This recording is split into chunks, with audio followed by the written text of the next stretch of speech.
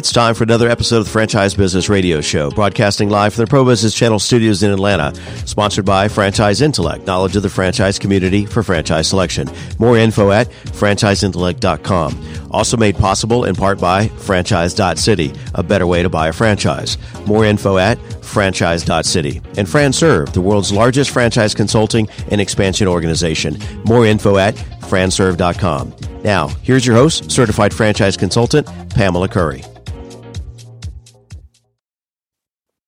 Hello, this is Pamela Curry, franchise consultant for aspiring entrepreneurs looking to invest in a franchise that aligns for them, and host of the Franchise Business Radio Show, powered by Franchise City. Just a reminder, the Franchise Business Radio Show was founded to be a platform to bring together business professionals to connect, educate, and collaborate to serve those that are considering franchise ownership. Today, we have an internationally well-known and a highly influential entrepreneur, Brad Sugars.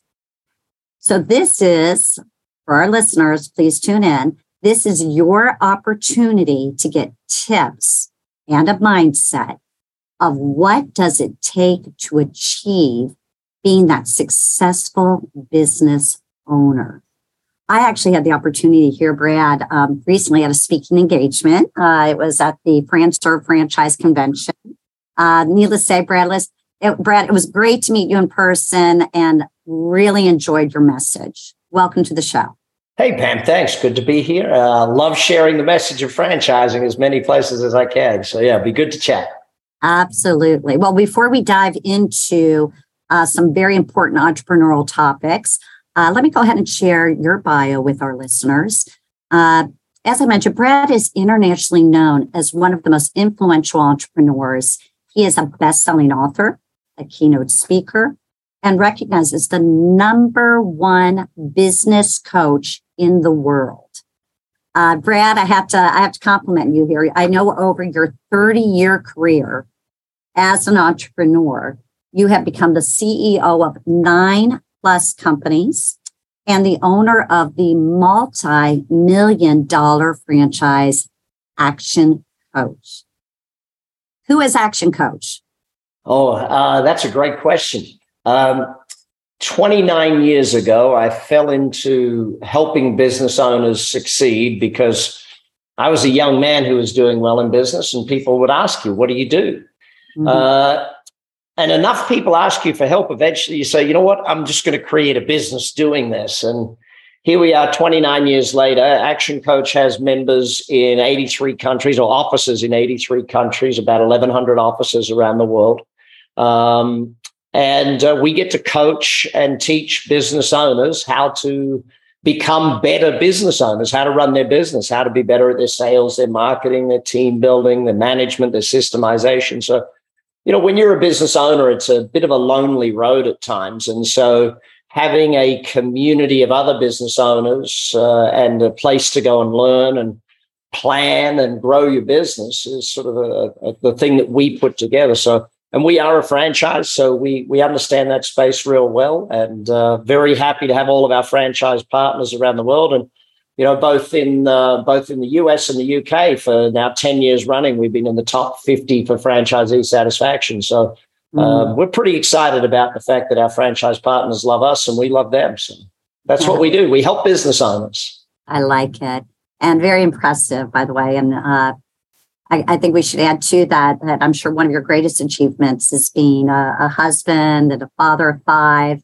I know you're equally as passionate about family as you are about business, which really drives you, right? Yeah. Being a stronger advocate, which is one of my beliefs as well, for building a business that works and aligns for the business owner. And spend more time doing what really matters. Yeah. You know, your business is a vehicle to give you the lifestyle you want. Being Australian, you know, we're raised with lifestyle being priority over work. You know, it's like enjoying your life is the priority. And maybe that goes back to our convict roots. I don't know. But, you know, I always joke that the English sent all the fun people to Australia 200 years ago. So, you know, it's like, but the whole nature of a business, and I like to think of it as building my definition of a business is a commercial, profitable enterprise that works without you. Ultimately, you want to build your team. You want to build your business to a point where it works so you don't have to. It makes you the money. Now, it doesn't happen overnight, but it's something that you can do over a period of time. And that's why the learning and the studying, and that's why, what am I up to? My 18th book will be out at the end of next quarter. So, I keep writing on all of the things that I learned because, as you mentioned, I currently own 9 different companies that I have either the majority share in or a major share. So I'm either the chairman or the CEO of those companies. And I do that in 2 days a week, Tuesdays and Thursdays. And I don't say that to impress you. I say that to impress upon people that it is possible to build businesses that work for you rather than you working for them, rather than the tail wagging the dog, as they say. Makes perfect sense. And of course, over the years of obviously starting, scaling, and selling many businesses, I know your fair share of scars, let's say, because I know being an entrepreneur is not easy. No, it's not easy, but it's a lot simpler than most people make it. Most people try and learn by trial and error. They try and learn by, if I can be real blunt, it's like they almost wear as a badge of honor that they work so many hours and they put in the time and energy. And it's like, and I still remember it. I did that in the beginning, but what I realized later on is that working 24 hours a day, 7 days a week was really just covering up the problems in my business. Me doing so much more work covered up that my marketing wasn't quite right and my sales wasn't right. And I was putting out fires all day, every day, rather than building systems and building a business that ran and building people that could run it. So, well, you know what? I mean, what you just exactly said there. I mean, obviously, we can learn from those gone before us. It becomes a lot easier. We're going to take, instead of just doing it alone. And admittedly, so what you just described, that's the franchise model, right? It's having those systems and a business recipe that you get to follow. Yeah, look, franchising, one of the toughest things about business is there's so much to learn. When you join a franchise, and I always suggest to anyone who's going into business for the very first time, they should 100% be in franchising rather than, doing it themselves. Because when you think of how much there is to learn, what a franchise does is saves you about 80% of the learning. So you don't have to learn the product mix. You don't have to learn. You still have to be good at sales. You still have to be good at marketing and team building and those sorts of things. But there's a whole other side to it that you don't have to learn on that first time round. And if you choose a franchise that aligns with you, then it makes a lot of sense for you to go down that path. And I'm a firm believer, though, that a big thing about franchising is the relationships. And, I know in my franchise companies, and we have cleaning businesses, we have the Action Coach, and we have many other licensed or franchise style businesses. It's that relationships and that community that means so much. I know my franchise partners help each other out just as much or more than we do at the corporate office. It's like, I see the way they help each other and communicate and build each other up. And I think that is sort of possibly the biggest value that the people get out of it. You're not alone in this thing. You're in business for yourself, not by yourself is a bit cliche, but there's a reason things become cliche because they're true. So. Agree. Pure exchange. That pure exchange is very powerful. Fully agree with you. Well, obviously, this is why I'm excited to have you, Brad Sugars, on the show. And I know that you've created a program, 90 Days to Revolutionize Your Life. And we are into that. Hold off on that first, because I know it's going to be teaching us based on your 30 years of experience on investing, business, and life. And I definitely want to talk about that. But before we dive into that topic, I want to go ahead and hit on some other topics that you mentioned. But first things first, is it possible to tell us a little bit more about your journey in a couple minutes? All right, let me try and do it in 2 minutes. So I started out in business as a very young man. I 13 years of age, got a paper delivery route and hated doing it. So I employed my friends from school, and that was my first management position sort of thing. I took a cut when they did the work.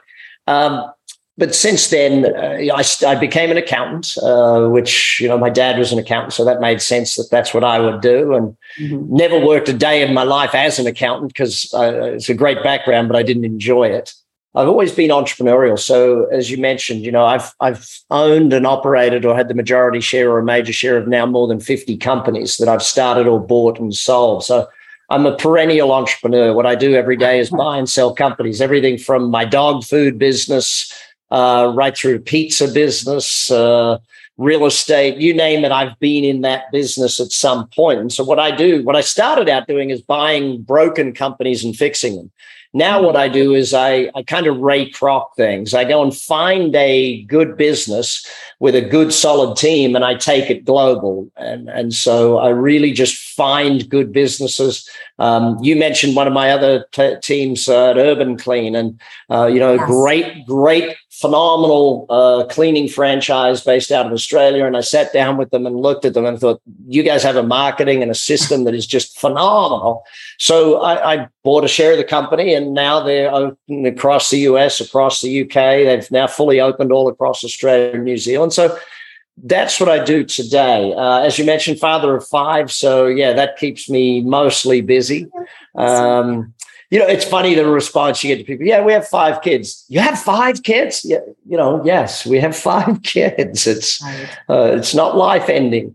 I can appreciate that because I'm one of 5. So yeah. I get it. Mm-hmm. Yeah, but that's sort of and most of what I do today is teach. Companies run themselves. So I teach, I write books. I run our foundation. We teach young people how to be entrepreneurs. So rather than leaving school and getting a job, leave school and give people jobs. Love it. And we coach not-for-profits all across the world for free as well. We teach charities how to actually run it more like a business and more professionally so that they can do that. So that's the shortest version I think I've got out in a long time. Wow, you just summarized 30 years in a pretty good capsule there. Good for you. Hey, when I had the opportunity to see you at the speaking engagement a couple of weeks ago, you said something that I heard that just really resonated with me. And it was, business will never outgrow your ability to learn. Mm-hmm. Elaborate on that. So you could never expect a sporting team to outperform their training or their practice. But for some reason in business, people expect to outperform their knowledge. Mm-hmm. When you set a new goal, and let's be real clear about this, the reason you set a goal is to help you understand what you need to learn. If I set a goal to run a marathon, I now need to study how to run a marathon. I need to learn at practice, join a team, get a mentor, do something. If I set a goal to double my business,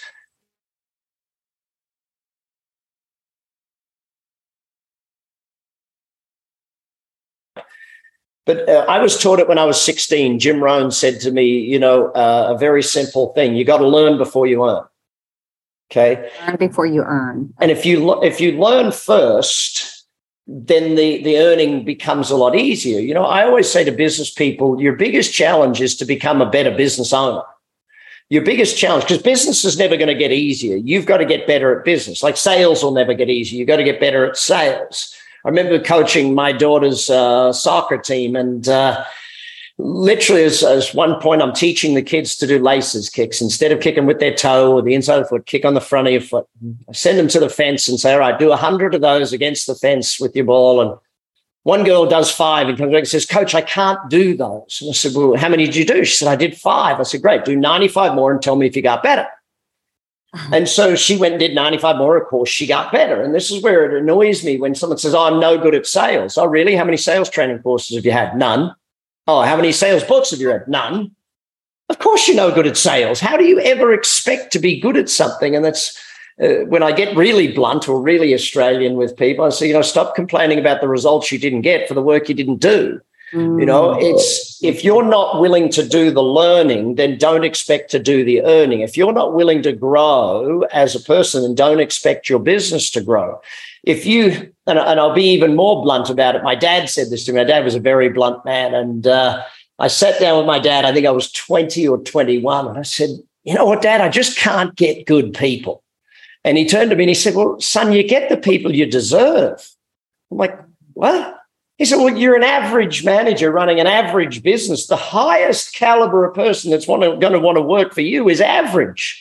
He said, until you're a great leader running a great company, don't expect great people to want to work for you.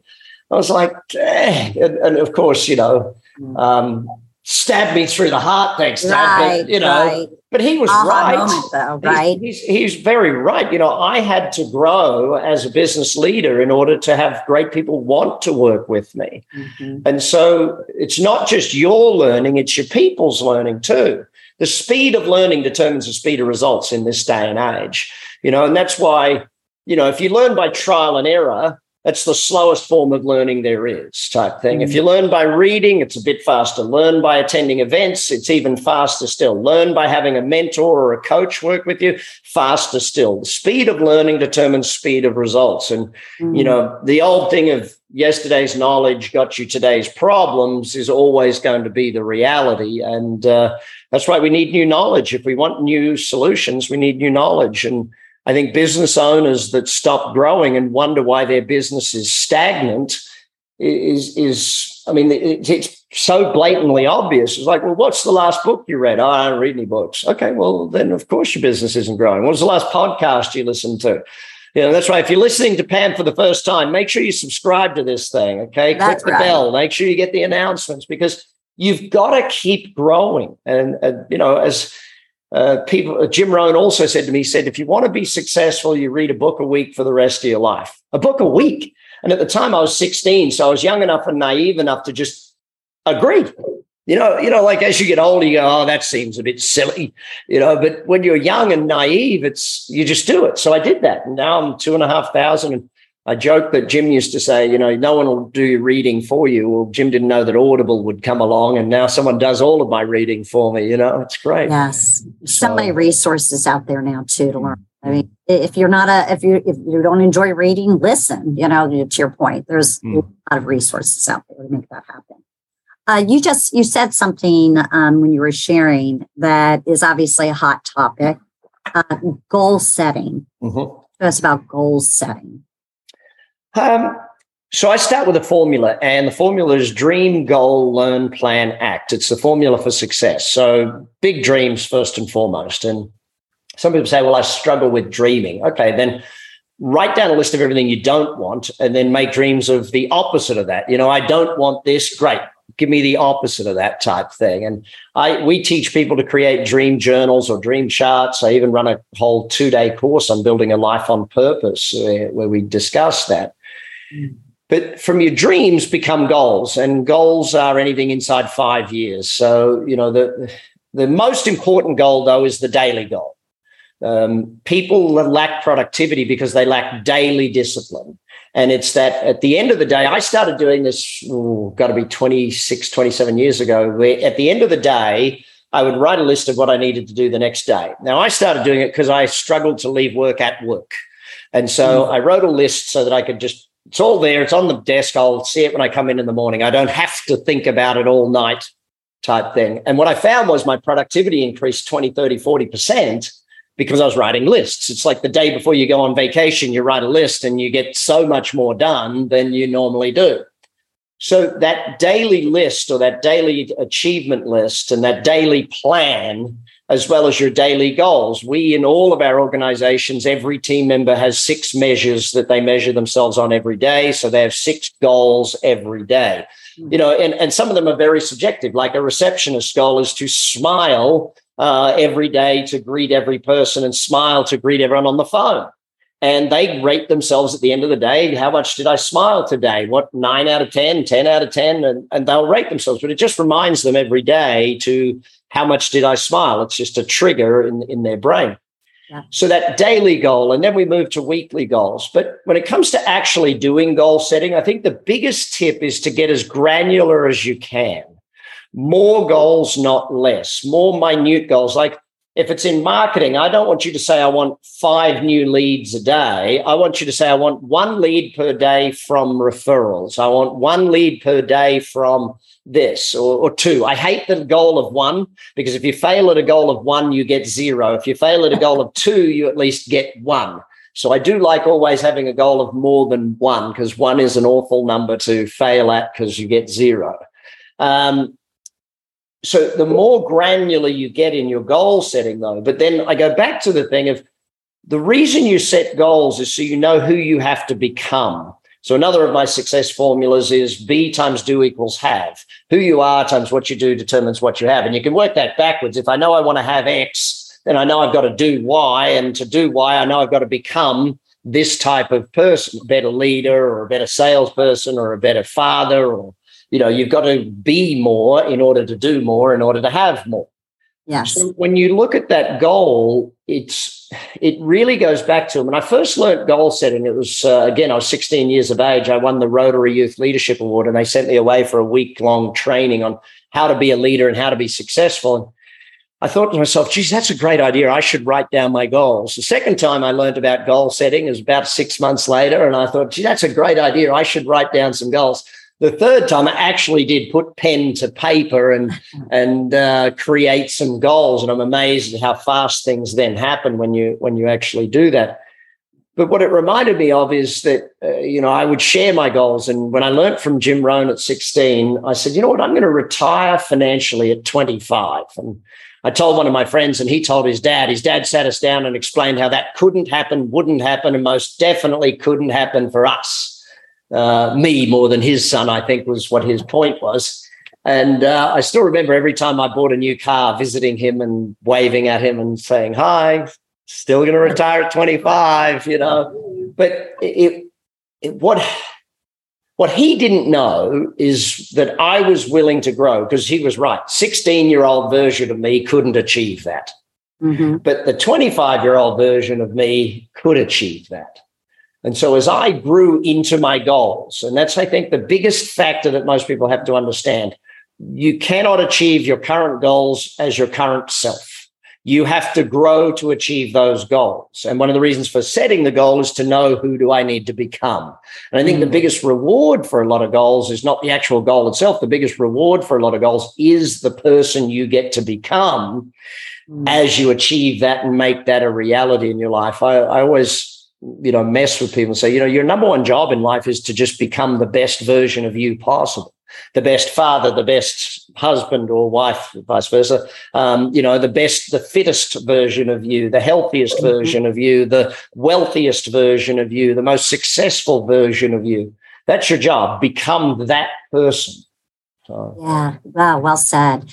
It kind of makes me think that kind of integrates with what you're talking about with goal setting is progressive decision making, and being able to be a decision maker. What best practices would you give regarding, I call it progressive decision making? First of all, it's easy to make decisions when you know what your goals are. So that's why it leads off of that subject. Without goals, decisions are hard. The Mad Hatter said it best. Where do you want to go? I don't know. Well, it doesn't matter which way you go, So without goals, decisions are tough. Yes. Now, when it comes to decision making, and as you call it, progressive decision making, it's really whether you're reactive or proactive is the first thing. Most people, when it comes to business, are very reactive. They wait until there's a problem and then make a decision type thing. They wait until there's a challenge. And so that reactive running of a business, it's like my door is always open. No, that's reactive. We want to be proactive. What management systems do you have in place to manage your people? When do your meetings? What is the process? So we really want to be proactive and be ahead of the game in our decision making, not reactive and waiting to have to make a decision. And we see that a lot in business, especially when things like economic downturns hit and inflation and all this sort of stuff. People are waiting until there's a problem and then they go and make a decision. But I think the real thing about it is giving yourself points to make decision times and actual decision-making times. Like we plan our businesses every 90 days. So every 90 days, we do a half-day review and a half-day planning the next 90 days sort of thing. Every year, we do a 2-day retreat planning our business for the next year. All of my businesses do this. And so giving yourself that point, again, at 5:30 at the end of the day, what am I doing tomorrow? Making those decisions, being proactive about your day. So it's stopping to make decisions. And I think the last thing I'll say on decision making is often the biggest decision you have to make is not what to do, but what to stop doing. We do a process with people when we're coaching them, which is, start, stop, more. And so we say, all right, let's look at the 20 things you need to stop doing first. Mm-hmm. Before we even worry about what you got to do, what have you got to stop doing? Well, okay. So it's breaking them out of the negatives before we can move them into the positives, I guess, is the simplest way to put that. Gosh, and I know that I want our listeners to know that this is not intentional, but this is a great segue to, I think, another really important topic that I think paralyzes people, right? The paralysis by analysis. But there's that four-letter word, fear. Oh, yeah. Yeah. Talk to us about that letter word. Fear is a natural thing. I mean, when a lion jumps out in front of you, you kind of want some fear to have fight or flight type thing. Right. But in business, we really only end up with fear because of a lack of knowledge. Now, my definition of fear is false expectations appearing real. I remember it being very real. I was in Auckland, New Zealand many years ago doing what they call wrap jumping, where you have a harness tied to your back and you jump off, you run down the building face first, like you're harnessed in the back. Okay, and and so you go over the edge. Now I'm standing on the edge of this building and the guy says to me, stand up straight. And I'm leaning back like this. He says, and I said, I am standing up straight because there was massive fear, all of the things that could have gone wrong. Now, when someone's And let's be real. Most fear happens when it's something you've never done before, like investing in a franchise. Most people have never, ever, ever bought a business. Mm-hmm. Now, you don't buy a franchise, by the way. You invest in a franchise. There's a big difference. You buy things that you're going to use. You invest in things that are going to make you money. So your investment has to be a return on investment calculation. Now, the return on investment is both financial and personal. So you've got to marry up the two of those things, which Pam is amazing at helping people do. Mm-hmm. Now, when you look at that investment, if you've never done it before, of course you're going to have fear. Now, there's two emotions usually that run together there. It's fear and excitement. So most of the time, people allow fear to win because, it's not perfect. Now, here's what happens, and I'll use buying a business or investing in a business as the example, right? I did this many years ago because I've bought a lot of companies. So I have much less fear than most people around this because I've done it a bunch of times. And so when it comes down to it, I learned this by doing those. Remember, many years ago, I was looking at a brand. There was a T-shirt brand that became bumper stickers and everything. It was called No Fear. It was out of Europe. And I was looking at buying it. It was a $2 million purchase to get the rights for Australia and New Zealand. I was doing my whole due diligence, and I got to about 80% of the way through. Now, here's what I've learned. At about 80% certain, at about 80% of the way through, you need to pull the trigger. Yes or no? Make a decision. Because from 80% onwards, all you're looking to do is find reasons not to. All you're hunting for is your spouse, and we call this spouse-aside, your spouse to say, no, we're not going to do that. Your Uncle Bob, who was once in business, to say, no, we're not going to do that.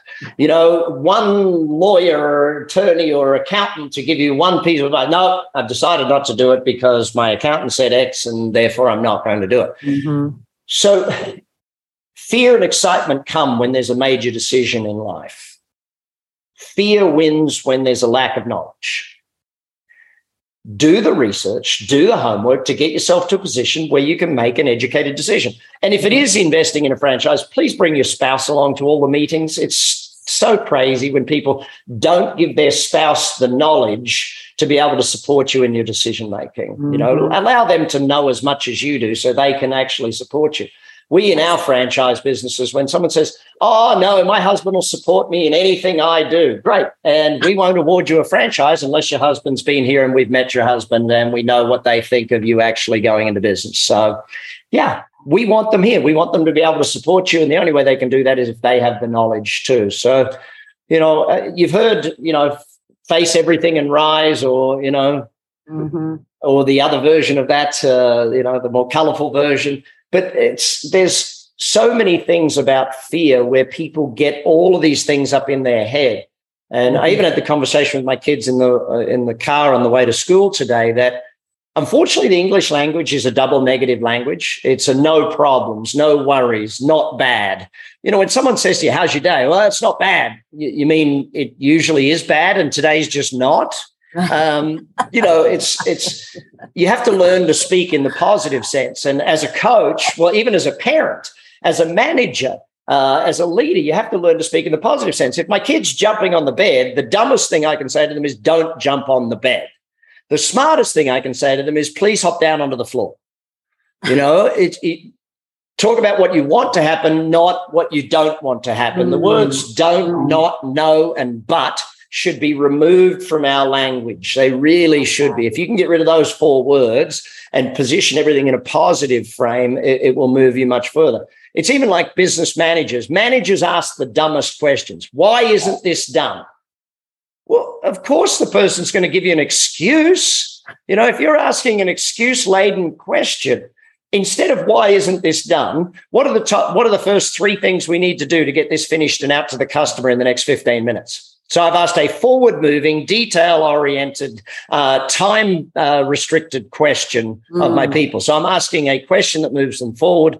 Now, later on, I'm going to deal with the issues, but in the moment, I want to move them forward rather than asking them a question of, who was supposed to have this done? Of course, now they're going to blame somebody, right. All of these things. But these are things we have to learn to be great business people, Pam. And, I had to learn management. I had to learn leadership. I had to learn all of these things. We're not born with those skills. And people say you're born leaders. Absolutely not. Absolutely not. You learn the skill of leadership. You learn the skills of management. You learn sales. No one's born a salesperson. They become a salesperson. Sales and marketing. I want to talk about this because, I always tell people, hey, if you don't have customers, you don't have a business, right? Customer acquisition, sales and marketing. I know this is a big area of expertise for you. If I were to say, hey, I'm a new business owner, Brad, what advice would you give me as a new business owner regarding customer acquisition? Read all my books. Do all my courses. That was a short answer.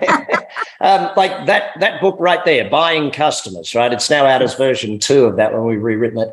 But marketing is about the acquisition of lifetime customers. So what you have to do is you have to invest money to buy a customer. If I put $1,000 in advertising and I got 10 new customers, then it cost me $100 to buy each one. Most brand new businesses fail because they don't allocate a budget to customer acquisition. They go and spend all their money opening the store. It looks brilliant. They hang out the shingle, and then it's like, well, okay, how are you going to get customers? Well, I've hung out the shingle. They just come, don't they? No, this is not Field of Dreams. You don't just hang the shingle and people come, right? Build great marketing and they come, Yes. Build great sales systems and you convert them. So, the lead generation. So I teach a formula, my 5 ways formula, and we don't have time to do that today, but it's on my YouTube channel if someone wants to jump over onto that.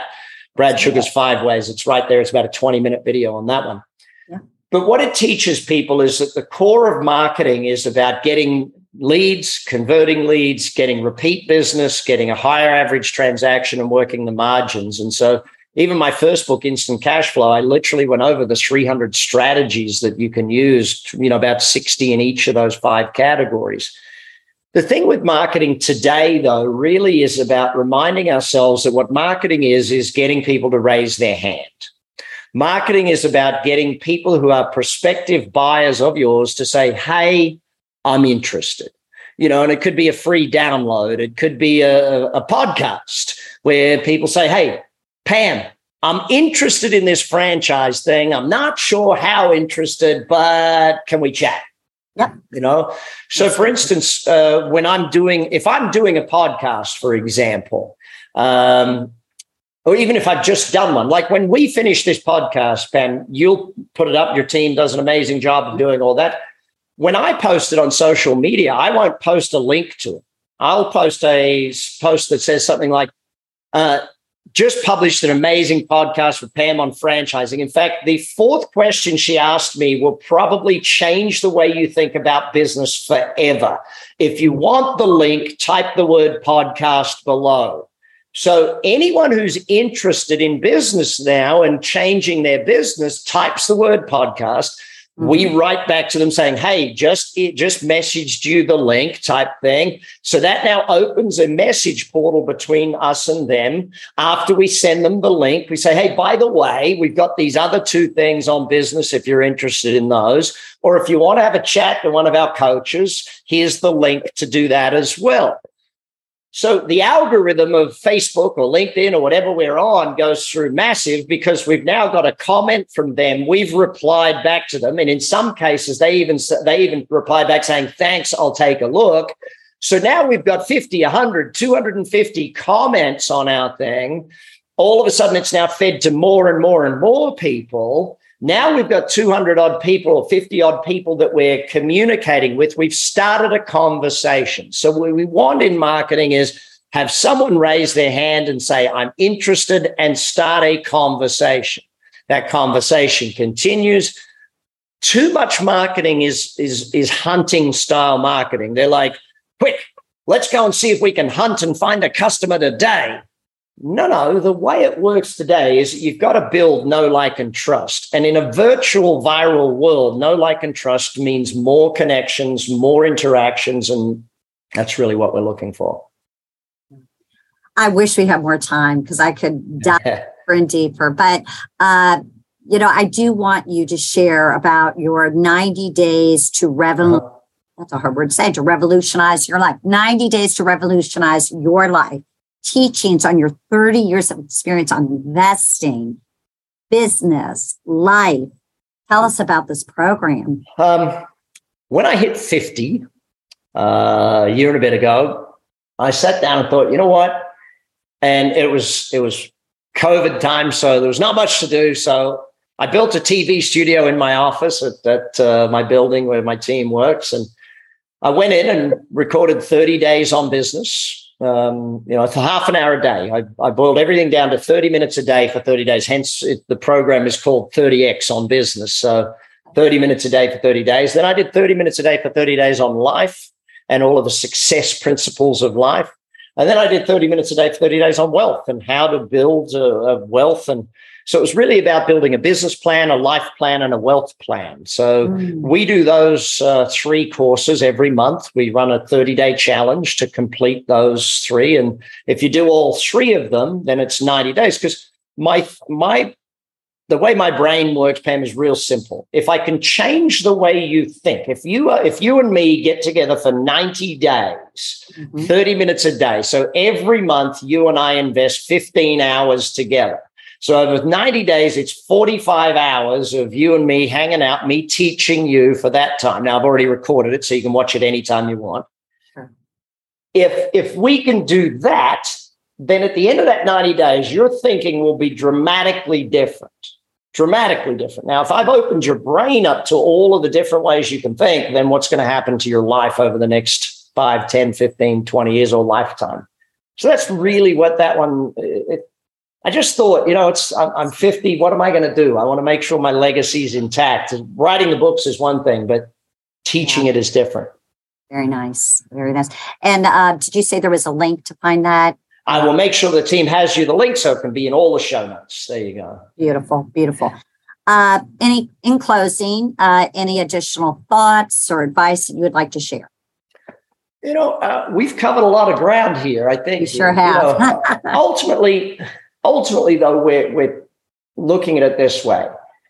I personally, and again, I do a lot of teaching on the subject of being a business owner, being an entrepreneur rather than an employee.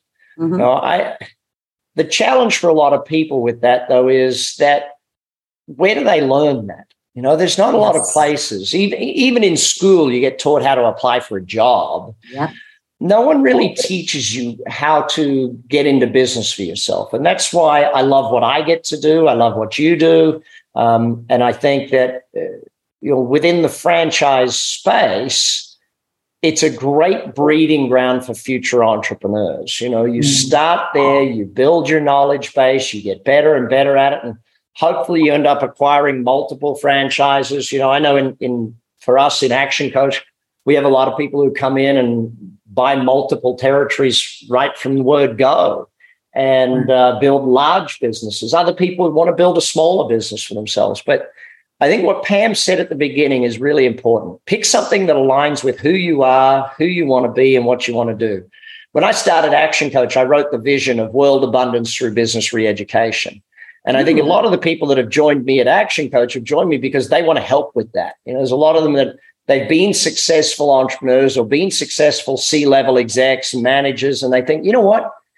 I do have a lot of knowledge. I love coaching. I want to go and give back. And so, you know, yes, we make good living giving back, but it's still the core of what we get to do on a day-to-day is help people. And Very rewarding. Very rewarding. Great words of wisdom there. Brad, again, you know, thank you for being a great guest and generous with your knowledge and your expertise. I really believe that our listeners are going to get a lot out of this. So very, very much appreciate your time today. And I also want to say thank you to our listeners for tuning into the Franchise Business Radio Show, powered by Franchise City, a better way to invest in a franchise. Again, this is Pamela Curry, the host of Franchise Business Radio and certified franchise consultant. Please remember that if you or someone you know is considering franchise ownership, then you don't have to feel like you need to do this all by yourself. Myself, my business partners, we are here. There's a lot to learn. We'll help you navigate those waters on how do you go about selecting a franchise? How do you determine which business to invest in? We'll help you be effective in doing your due diligence so you can get that knowledge and make that informed decision before making the investment. So again, thanks to our listeners. Thanks to our sponsors. Appreciate everyone tuning in. Franchise Business Radio, a platform to bring together business professionals to connect, educate, and collaborate to serve those that are considering franchise ownership. Thanks again, Brad. Thank you again for joining Pamela Curry and her guests for the Franchise Business Radio Show, sponsored by Franchise Intellect, knowledge of the franchise community for franchise selection. More info at franchiseintellect.com. Also made possible in part by franchise.city, a better way to buy a franchise. More info at franchise.city. And FranServe, the world's largest franchise consulting and expansion organization. More info at franserve.com. Use the social media links here to share today's show and check out more episodes at franchisebusinessradio.com.